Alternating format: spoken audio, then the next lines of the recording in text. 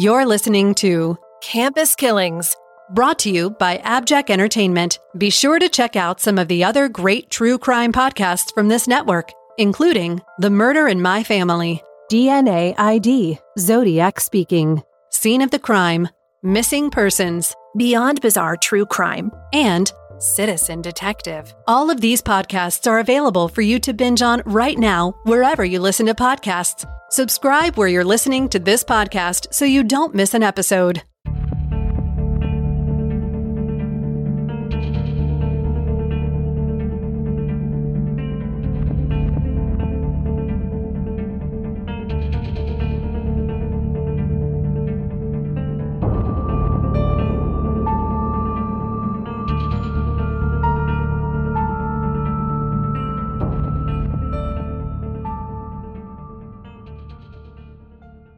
Hi, Megan.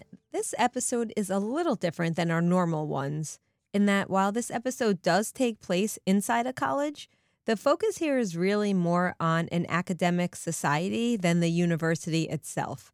So structurally, we don't have much to say about the university or how their policies changed based on this event. But regardless, I think you will find this case pretty compelling, and I'm excited to see what you think of the overarching themes and issues here. All right. Have you ever heard of the Bayard Peakes case before? No, I haven't. Yeah, I hadn't either until I started doing some research. So let's start with Bayard. Bayard Peakes was born on December 14th, 1922 in Dover, Foxcroft, Maine. He was the youngest of 3 children, and even from a young age, he showed a proclivity for science. Childhood friends recalled him being a quiet boy, who usually preferred to be reading in the library than playing outside. And Bayard was particularly interested in physics. Now, around the time he was 14, World War II broke out in Europe, and as many young men of the late 1930s, Bayard wanted very badly to be a soldier and to go fight in the war. But as you probably recall, the U.S. was staying neutral in the war's early years, and even as Bayard came of age to enlist in 1940, the U.S. still didn't seem interested in entering the war. So Bayard decided that he would fight with the Canadian Army instead, since they had already started sending troops overseas. From his home in Maine, crossing the border into Canada wasn't really a far distance, and he was able to quickly enlist with the Royal Canadian Air Force. He was soon shipped to England, where he spent 2 years before the U.S. joined the war in 1944, at which point Bayard was reappointed to the U.S. Army Air Corps when they landed in England. So actually, this could be a side note, but I bet you're allowed to serve maybe in another country's army as long as your country is not actively in the war. That's interesting. It was a question I was going to ask, how he was able to join the Canadian troops. But nonetheless, he then wound up with the U.S. once we entered the war. Okay. Mm-hmm. By all accounts, Bayard never saw combat, but he was stationed in England, which was very much an active war zone with bomb raids and other uncertainties. And it seems that being in this high-tension environment had quite an effect on Bayard, as it did on many people. Oh, sure. In 1945, he began to suffer from hallucinations, and he swung from bouts of debilitating guilt to unbridled rage. In between his bouts, he was described as always being tense and anxious and unable to keep still.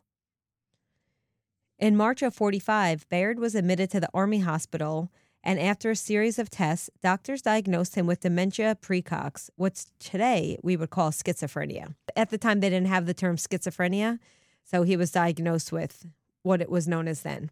Okay, wow. It's unclear if Bayard had always had latent issues of schizophrenia that perhaps lay dormant until he was triggered by the stress of war, or the war itself that was the catalyst to these problems. I would imagine it was the war, but also I believe schizophrenia usually develops later as opposed to earlier, so in later adolescence or early 20s. So it wouldn't be that uncommon, I think, if it developed or, showed itself in his 20s. That's a good point. Either way, in the 40s, not much was known about how to help people with mental illnesses, particularly illnesses like schizophrenia. And the Army doctor's prescription for his condition was to give him electroconvulsive therapy interspersed with insulin shock treatments. And this is where doctors would essentially overdose him on insulin to such a degree that he would go into a coma. Oh, my gosh. Yes. And he went through these treatments for around 7 months in the Army hospital before he was discharged to the care of his parents in September of 1945. But though he was discharged, he was far from cured. He suffered heavily from delusions and reportedly wouldn't eat any food placed in front of him as he believed it was human meat. Ugh. Now, the VA did make him come back for intermittent evaluations, but though he was continuing to suffer from paranoid episodes and hallucinations, there seemed to be nothing that they could do to help him or prescribe to him that would lessen his symptoms. Well, this is very early on before they knew how to really properly treat this. Yep. And I also have to imagine that it might have been exacerbated by PTSD as well. Yes, which I'm not sure that that was widely understood either. Yeah. Regardless of his mental health, Bayard managed to enroll in Northeastern University with the GI Bill, and he majored in physics. Now, by all accounts, he was a terrible student. Oh. And I'm sure a lot of this is due to the issues he was having from his schizophrenia. But his intense interest in physics had him spending a ton of hours in many physics professors' offices wanting to discuss his unorthodox theories. Now, Bayard was obsessed with early electronics, and he believed that electrons did not exist. And his professors were put off by Bayard's erratic behavior and his strange theories, and a lot of them avoided him as much as possible. But Megan, I'm sure you've dealt with this as a professor as well. Sometimes we have students who might have extreme views or extreme theories, or they want to have these conversations that just might seem a little bit off topic. And, you know, it's our job to let students share their ideas with us, but I also think there's a point where you do have to shut students down sometimes. Yeah, I don't mind when students challenge me as well on theories and ideas. I rather welcome it because sometimes they could be right, you know. But there's also a way in which students approach you that might make you feel uncomfortable. And so I think that's part of the equation as well. If students are challenging me in a respectful way, then it's okay. But if their demeanor is more, I don't want to say threatening, but if it's more aggressive, I don't appreciate that. So it's probably, I would say, a little bit of both here. Yeah, and I think you kind of get a sixth sense for that. You know, when a student has behavior that's seemingly erratic, you know, we know that we have tools built into our university that we can ask for help. We do now, yeah. I'm not sure that was available to these professors back at this time. Right. I'm sure you're not surprised to learn that being avoided did not dissuade Bayard from wanting to publish his theories. And in 1948, he wrote a manifesto called So You Love Physics, and this detailed his stance on the electron's non-existence. Now, he submitted it to the American Physical Society, also known as APS. And this is a nonprofit organization that specialized in physics research, publications, and educational outreach. It's one of the more premier peer-reviewed journals in the physics field, so it's not surprising that Bayard would want his work published there. But So You Love Physics was immediately rejected. Once again, however, Bayard was not deterred, and instead he personally printed over 6,000 copies of his theory, and he mailed it or hand-delivered it to as many universities as he could think of. 6,000? Yes. That's intense. Wow. Okay. Right? I know. I was just thinking about what the cost was. Well, I was too, and I'm wondering if he used the university's printers or did he use his own personal printer for that? Jeez, I don't know. Wow. Yeah. The manifesto was subsequently rejected by all of the schools he sent it to, but he continued to be undeterred, even calling up the physics department of Boston University and asking if they were submitting his paper for a Nobel Prize. Now, Megan, I think it's clear that he's displaying some symptoms of schizophrenia here. So it seems like he's suffering some delusions of grandeur here. And not necessarily, that's not necessarily particular to schizophrenia, but delusions in general are. So, I mean, it does seem like these symptoms are surfacing here. Yeah. And, you know, we know as academics, the normal process for submitting papers, you submit a paper, it gets rejected, You submit it somewhere else, it gets rejected. Rejected. You submit it somewhere else, it gets rejected. Yeah, I mean, I've had several rejections over the years, and I never once printed out my papers and handed them to people waiting for responses. You know, as an academic, you have to deal with the rejection and you move on. You tweak your theory or your paper and send it somewhere else. But he was just not giving up. Right.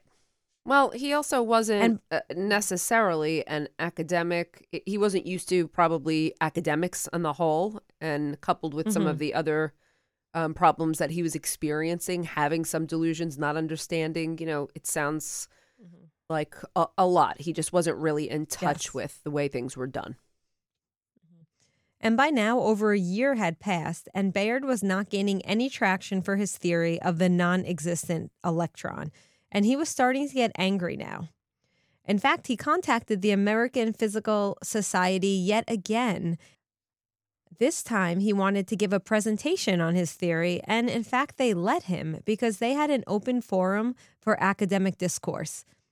But Megan, this presentation was so bad that he was actually laughed off of stage. And even though he was allowed back to give several other presentations, he was deemed, quote, a crackpot, and they continue to refuse to publish his theories.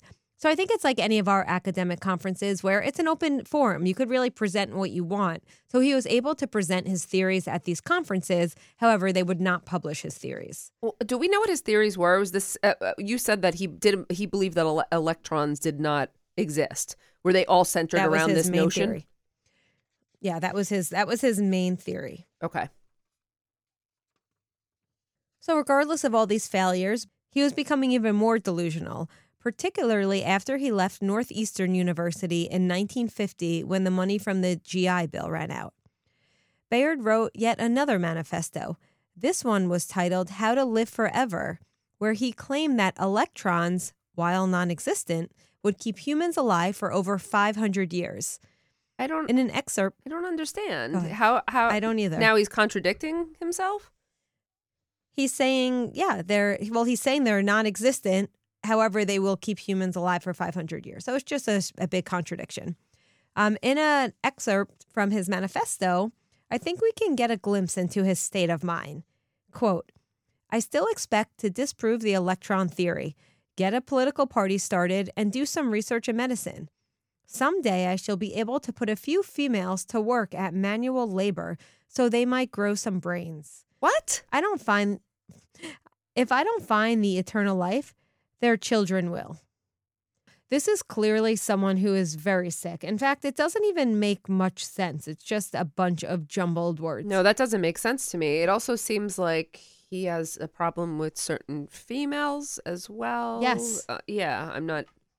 There's a lot. This is the first time I'm hearing any indication that he has any sort of hatred towards females. But yeah, there seems to be a lot of anger and it's just confusion, right? And all of a sudden you just mentioned a political party too. Like, whoa, yeah. Okay. Mm-hmm. Yep. Bayard was determined to be published, so he continued to send his work to the American Physical Society for submission to their journal. So before he sent that first manifesto about the non-existent electrons, now he's sending the How to Live Forever manifesto. And I don't think you'd be surprised to know yet again that it was rejected, and even more quickly than the first one. And this time, one of the editors of the society actually sent him a letter saying he should consider giving up his theories or they could hurt his career. Essentially, Megan, this was the academic version of a cease and desist letter. Wow. This is all. Sounds like it's intensifying. Okay. Yeah. And it does, because instead of the letter making Bayard rethink his theories, it actually caused him to snap. Now, it's important to note here that around the same time Bayard received this letter, essentially the cease and desist letter, he had also been declared mentally incompetent by the VA, and he was essentially given over to the custody of his mother. But by this point, he was an adult man, and really his mother had no control over him or his behavior. She had so little, in fact, that in August of 1951, Bayard moved to Boston from Maine without his mother's knowledge.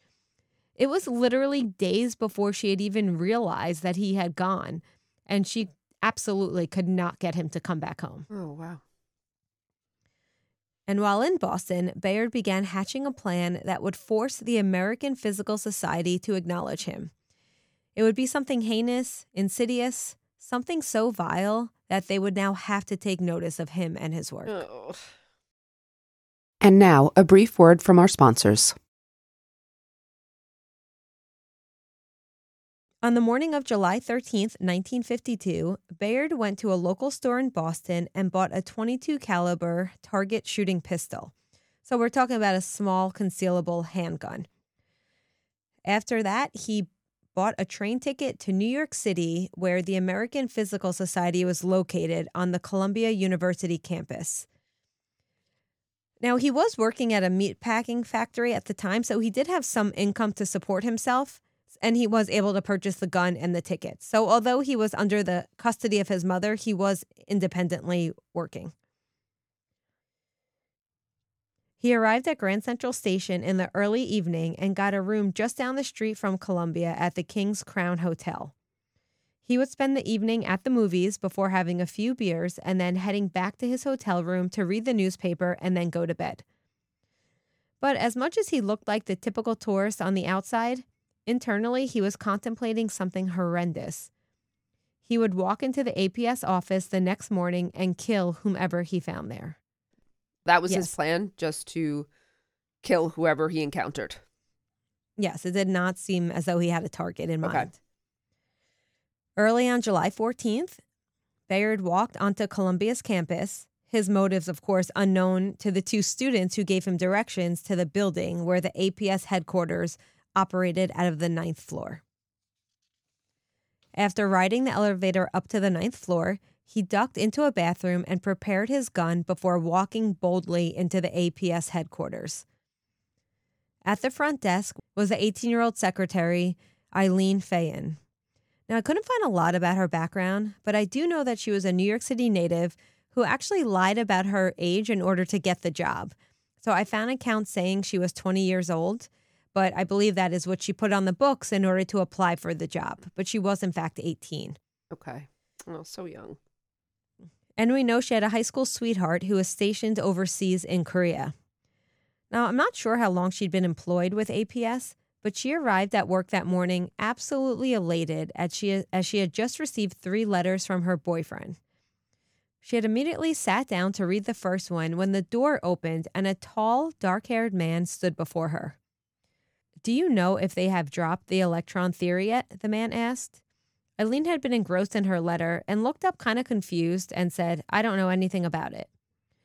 As she got back to her letter, the young man pulled a pistol out of his pocket. Eileen had no time to think, involuntarily putting her hands up as the man pulled the trigger. Eileen was shot 6 times, 1 bullet going through her left hand and the other 5 embedding in her chest. Eileen didn't know this man. She wondered who was he and why had he shot her. She tried to stand, but unfortunately slumped to the floor instead, bleeding profusely. When she looked up again, the man had turned away, and her last words were, "It hurts." Now, the shots had echoed around the 9th floor, and people came out of their offices to see what was going on. One professor in particular, Dr. Green, saw a tall, dark-haired man in a gray suit running down the hallway, a gun hanging from his hand. Dr. Green immediately hid in his office as soon as he saw the man. Another secretary, Miss Lummy, had been coming up the elevator when the shots rang out, and she rushed down the hall to find Eileen face down in a pool of blood. She screamed for help, and Dr. Green and a grad student who had been at the other end of the hall came running. Miss Lummy then called the police as the grad student took Eileen's pulse, but unfortunately she had none.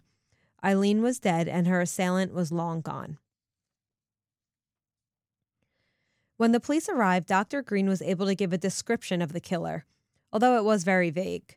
It basically described most young white men in New York City. However, the New York Daily News sent reporters to re-interview witnesses, and their staff sketch artist worked up a picture of Eileen's killer.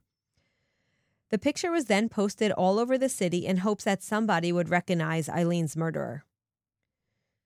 And the police would end up getting a huge break only hours later when one of the physics professors from Columbia University thought that he recognized the man in the sketch. Now, this particular professor had worked previously at Northeastern University and remembered a student that resembled the sketch who had threatened violence when his unorthodox thesis was rejected. I was just going to ask you that because I was like, at Columbia, I thought he was at a different school. Okay. Mm-hmm. Yeah, I bet this really struck a chord for him. Like, wow. And it's kind of ironic, right? Because had it not been for this professor, who knows if they would have been able to identify the killer. Yeah, absolutely. And to take it even a step further, this professor still had the yearbooks from his time at Northeastern, so he was able to look through the photos of the students and came across one that very closely resembled the police sketch, and of course, that was Bayard Peakes. So it was a good sketch then, too. All right. Yep, and the professor immediately gave Bayard's name to authorities. Well, police would also interview several members of APS's administration.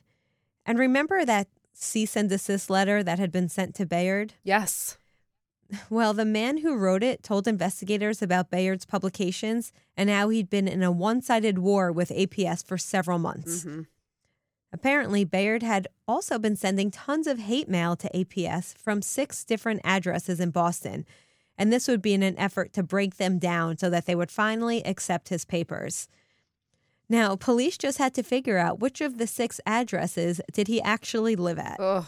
I wonder why. I guess this I guess this journal that he was targeting was one of the top in the field, and that's why he was so adamant about this particular journal. Yes, that is correct.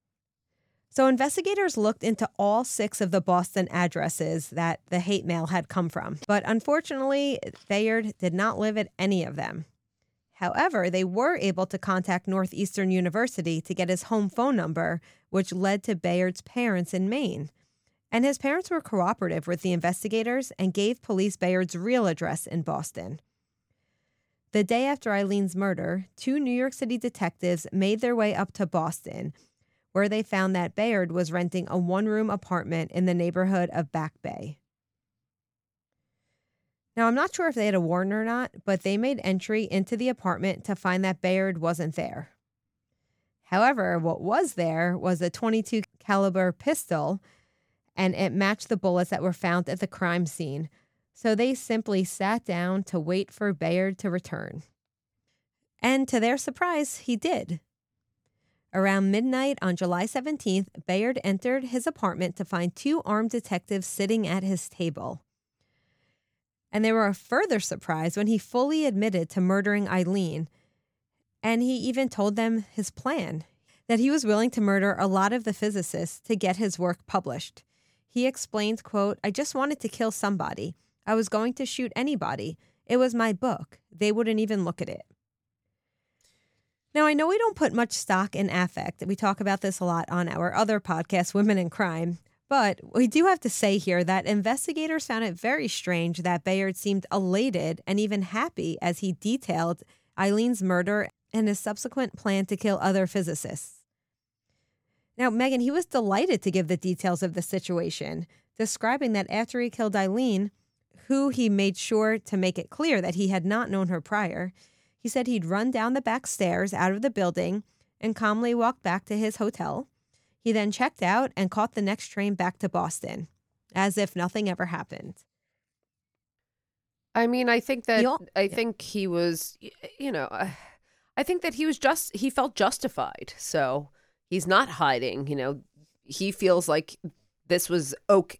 He feels like no one would pay attention to him. And because they wouldn't, he was justified in his actions. Yep. He's also, he's delusional. So you have to take that into consideration. And I'm really curious to hear how this is going to work out with, his mental illness. Yes. Yeah, this is clearly not someone who's trying to hide or deny or, he's fully owning up to what he did because, again, like you said, he feels like it was justified. He also admitted to police that in the 3 days after the murder, he'd been following the news articles because he wanted to learn the name of his victim. He says he then started a scrapbook with the newspaper clippings. He also admitted that he was getting worried that just killing a secretary wasn't enough to get him the notoriety that he was looking for. Bayard Peakes was arrested for first-degree murder, and he was brought back to New York City, ironically by the same train that he had taken there just prior. This didn't seem to dim Bayard's strange enthusiasm, however, as he reportedly interacted with several people in Grand Central Terminal as he was escorted out by police, saying things like, quote, "Yes, I'm the naughty boy." Well, maybe he realizes now he's going to get attention. He hasn't gotten this, he hasn't gotten attention before, and maybe this is the time he's going to get the attention that he so desperately wanted now. I agree. We'll return after a brief word from our sponsors. All right, Megan, it's time to play our favorite game, plea deal or trial. Oh, I think he's going to trial. You think he's going to trial? Okay, let's see. And why do you think he wanted to go to trial? Because he wants his theories out there. He wants to be known. He wants someone to document his theories. I'm wondering if he was declared incompetent, though, to stand trial, is my real question. All right, well, let's see. So, yes, Bayard wanted to go to trial because he didn't think it was his fault for Eileen's death. But as you just mentioned, I think a lot of it has to do with the fact that he wanted the attention. He wanted to finally get his word out there. Right. And he felt justified. Yep. Yeah, he blamed APS for not publishing his work, and he was vocal that they had forced his hand to such drastic measures. So his defense attorney, however, disagreed and said, going to trial wasn't a good idea, and they entered a not guilty by reason of insanity plea. Aha. And he had Bayard sent to Bellevue Psychiatric Hospital for evaluation. And I think this is the right move. This is what I thought would happen in the first place. Yes. Yes. So as you mentioned, they're now looking right now. The issue is in insanity. The issue is competency, whether or not Bayard is even mentally capable of standing trial. Can court proceedings go forward? If he is deemed incompetent, then he has to be restored to competency before court proceedings can take place. And there's two criteria when we talk about competency that was established in Dusky v. United States in 1960. So in order to establish competency, it must be shown that a defendant understands the nature of the charges against them and can aid in their defense. And that's going to be very critical, I think, for Bayard. Yes. And on the surface, just looking at this, I would say no and no. We're not the experts here, but in fact, the experts did say that Bayard was mentally incapable of standing trial.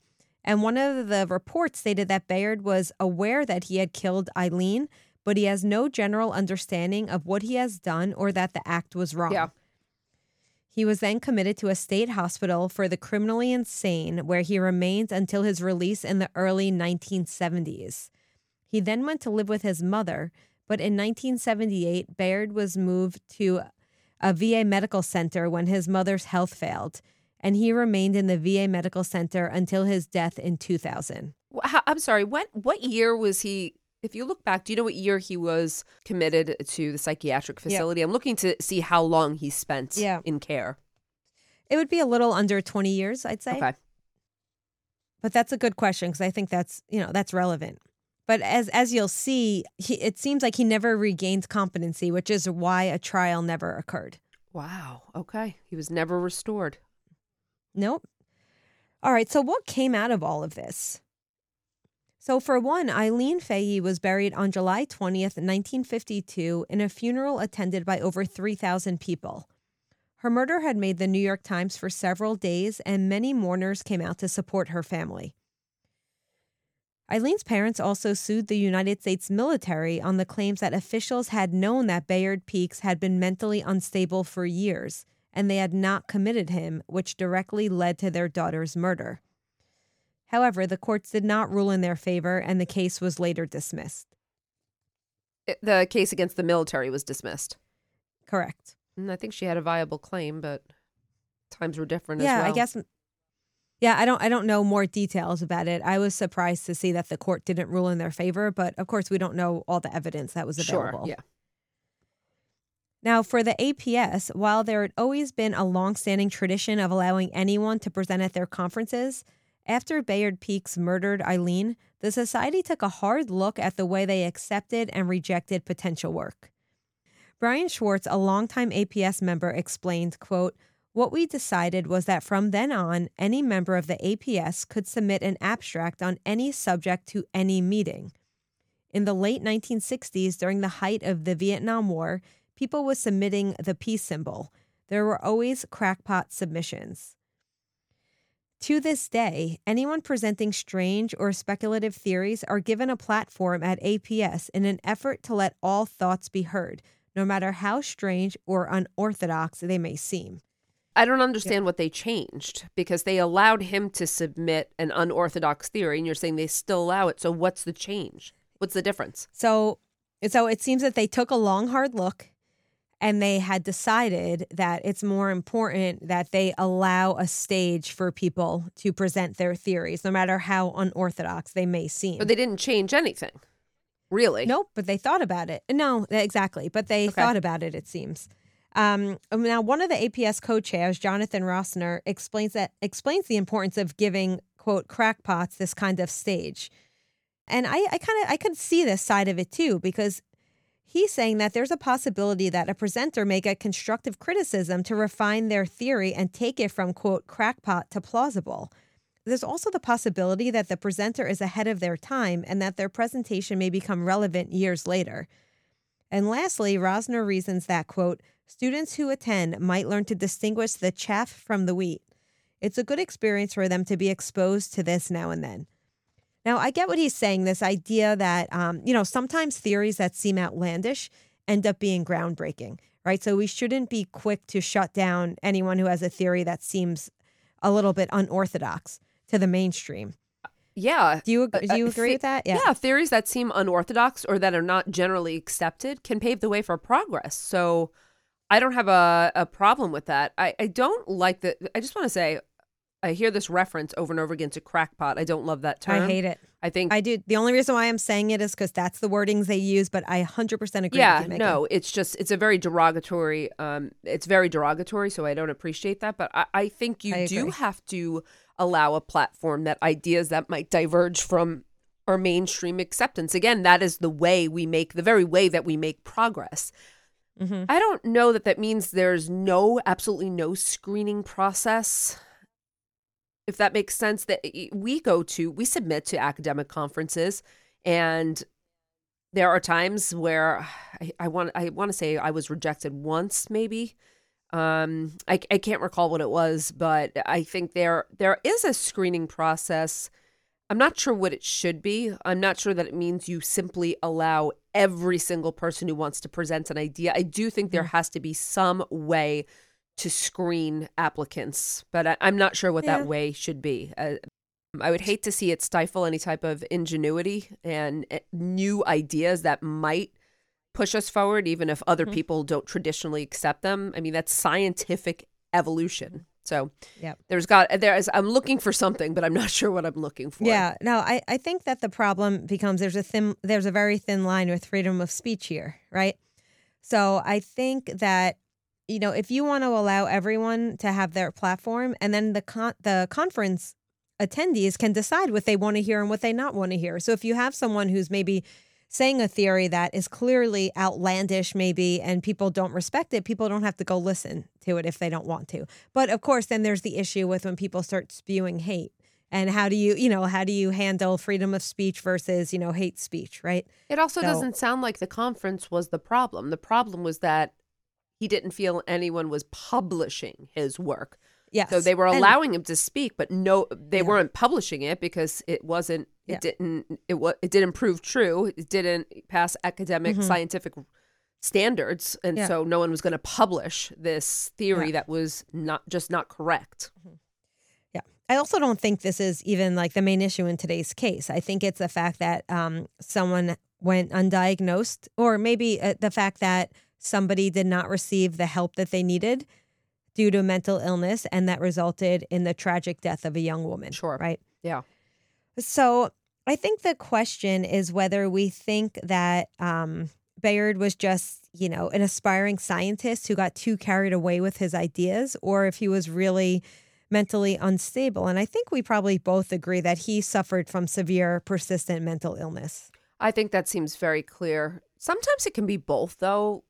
look, it's very easy to say someone was just crazy or evil, these terms that we ascribe to both. This case almost makes me think of Ted Kaczynski, the Unabomber. And I was going to say the line between genius and insanity. Right. And so a lot of his ideas were not unfounded, that technology would come to dominate man, and in many ways we'd become subservient to it. These ideas that might have seemed to be, quote, crazy at the time, I don't think they were unfounded, and I don't think they were necessarily so far off the grid. It was also true that Kaczynski perpetrated serious crime, so he was a serious offender who probably also suffered from mental illness. It was like this perfect storm, so it's not always clear. I'm going to say in Bayard's case, I think it seems more clear that he was mentally ill. And unfortunately, his ideas did not seem to be founded even years later. Yes. I think something you said bears repeating, that insanity and genius they're not mutually exclusive. Someone can have a severe mental illness and also have a theory that is a genius theory that can change the world, right? So you have to worry that people who have mental illness sometimes are not taken seriously when they might actually have something that, could be good for society and could change the way we look at things. But, either way, Eileen's young life was cut untimely short by someone who probably should have been, committed long before he had the chance to even show up at APS. But again, this was the 1950s, and I don't think people really understood the danger that someone like Bayard Peakes presented. He just seemed like someone who was maybe a little quirky, and someone who was really into his theory, right?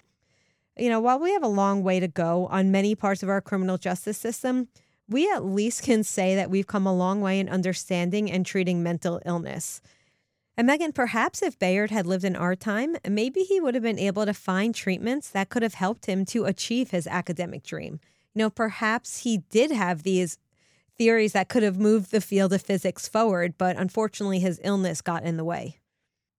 I think that's true, Amy. I think that as we have moved forward, I think he would have found more help in recognizing some of the symptoms or some of the severe symptoms of his mental illness. But I also think that he could have been helped in terms of developing alternate theories and moving forward in academia had he not been someone who was viewed as just out there. And I don't think it could have been his academic and scientific ideas probably could have been fostered better in today's society. At least I really would hope so.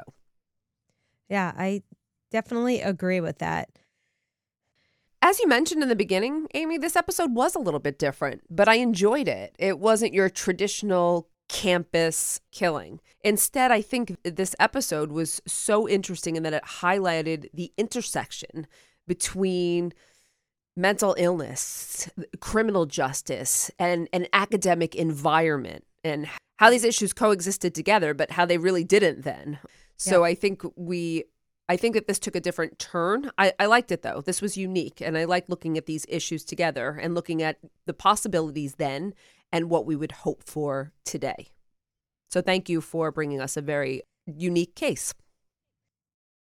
Before we go today, if you'd like to support Campus Killings, consider subscribing to the show with an Abjack Insider subscription through Apple Podcasts. Your subscription will get you VIP access to all the shows on the network. That not only includes hundreds of episodes of ad-free listening, but also bonus content and early access to episodes. For only $4.99 a month or $49.99 a year, you'll unlock a variety of listener benefits, and you'll be supporting this show in the process. Head over to Apple Podcasts and search for either Campus Killings or Abjack, and you can start your subscription with a free trial. Your support is greatly appreciated. Thank you, everyone, for listening today, and we hope you'll join us on the next episode of Campus Killings. Campus Killings is hosted by Dr. Megan Sachs and Dr. Amy Schlossberg, with research and writing by Abigail Belcastro. It's produced by Mike Morford of Abjack Entertainment. Be sure to follow Campus Killings on social media. You can find Campus Killings on Twitter with the handle @CampusKillings or on Facebook at facebook.com/Campus Killings. You can also visit the show's homepage at campuskillings.com. Be sure to tune in every other Saturday for new episodes of Campus Killings.